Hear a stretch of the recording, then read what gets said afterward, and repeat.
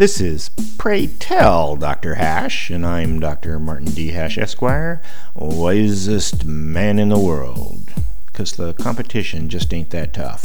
And these are things I wish someone had told me. Today's topic, elite pricing.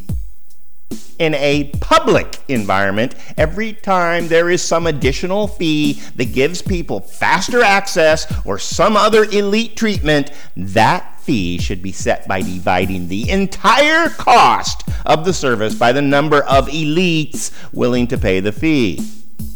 For example, if there is elite treatment for a public asset, such as a highway that has special lanes for people who pay higher tolls to go faster than everyone else, the cost of the Go Fast toll must be computed as if those elite people were the only ones using the asset.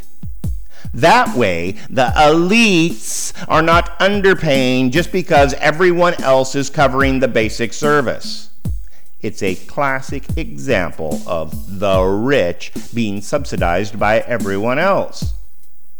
Progressive tax brackets should be computed the same way. The cost of the national budget is divided by the number of people in the bracket as if only they were paying.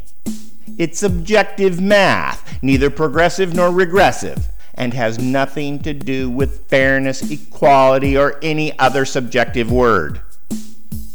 This concept should not be applied to private business because they respond to market pressures that will dictate the elite price.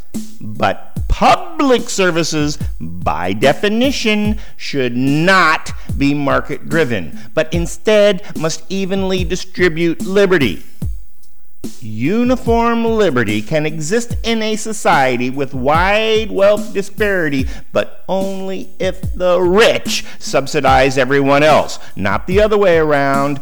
Otherwise, the disparity continually increases until society fractures along de facto class boundaries. For more, see my website at martinhash.com.